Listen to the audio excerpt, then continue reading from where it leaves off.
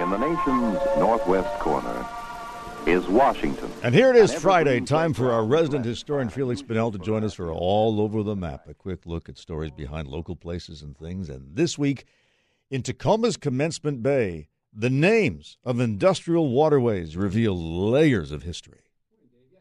Turn your mic on.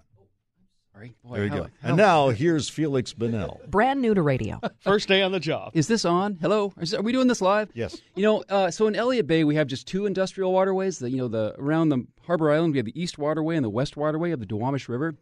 Not very exciting names, right? East and West. Probably easy to guess the origins. Before Harbor Island came, though, the Duwamish had a broad natural estuary and all sorts of river channels that fluctuated over time, like Kellogg Island, which we talked about before.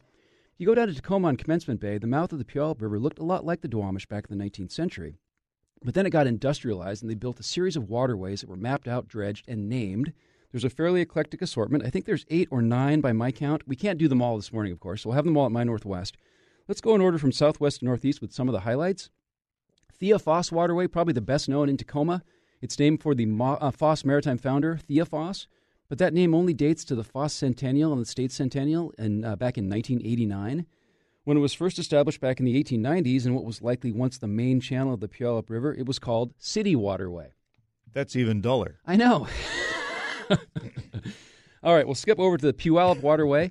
That's the industrialized and artificially permanent channel of the Puyallup River. I was down there a few days ago. It's gorgeous. It's this weird mix of nature and industry and just incredible there when the sun shines. Really hard to get to if you try and drive there in your car. Now, I traded emails with Amber Hayward. She's program director of the Puyallup Tribal Language Program about the meaning of the word Puyallup. She said oral histories have many quotes referencing our people as the generous and welcoming people. She also gave me the literal translation from Lushootseed, the indigenous language. Before it was rechanneled and industrialized, the river curved a lot. Thus, Puyallup means bend at the bottom.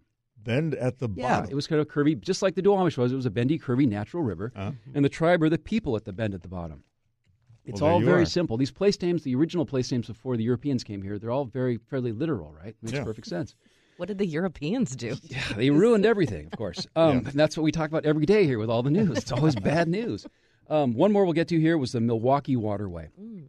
Why would you have a waterway named Milwaukee in Tacoma? Good question. It was named around 1907. That was when the Milwaukee, Chicago, and St. Paul Railroad, short name's Milwaukee Road, they planned a huge rail yard and port facility there. It opened for business in 1909. It was huge. It was there until the 1970s when the Milwaukee Road kind of had their big financial derailment. Port of Tacoma bought it and filled all the water in with dirt and made a big cargo facility. But the Milwaukee name still stands. And there's all kinds of other names. We'll have the big list at mynorthwest.com, and it goes back. It's a crazy eclectic mix of names for the waterways in Commencement Bay. Well, if it's any consolation, I just looked up Milwaukee, and the word Milwaukee comes from an Algonquin word, Milioki, meaning good, beautiful, and pleasant land. Or Miliwake, as Wayne's World would say. Or home of big brewery. Yeah, it's the waterway that made Tacoma famous. Exactly right. All of Felix's features at mynorthwest.com. What's the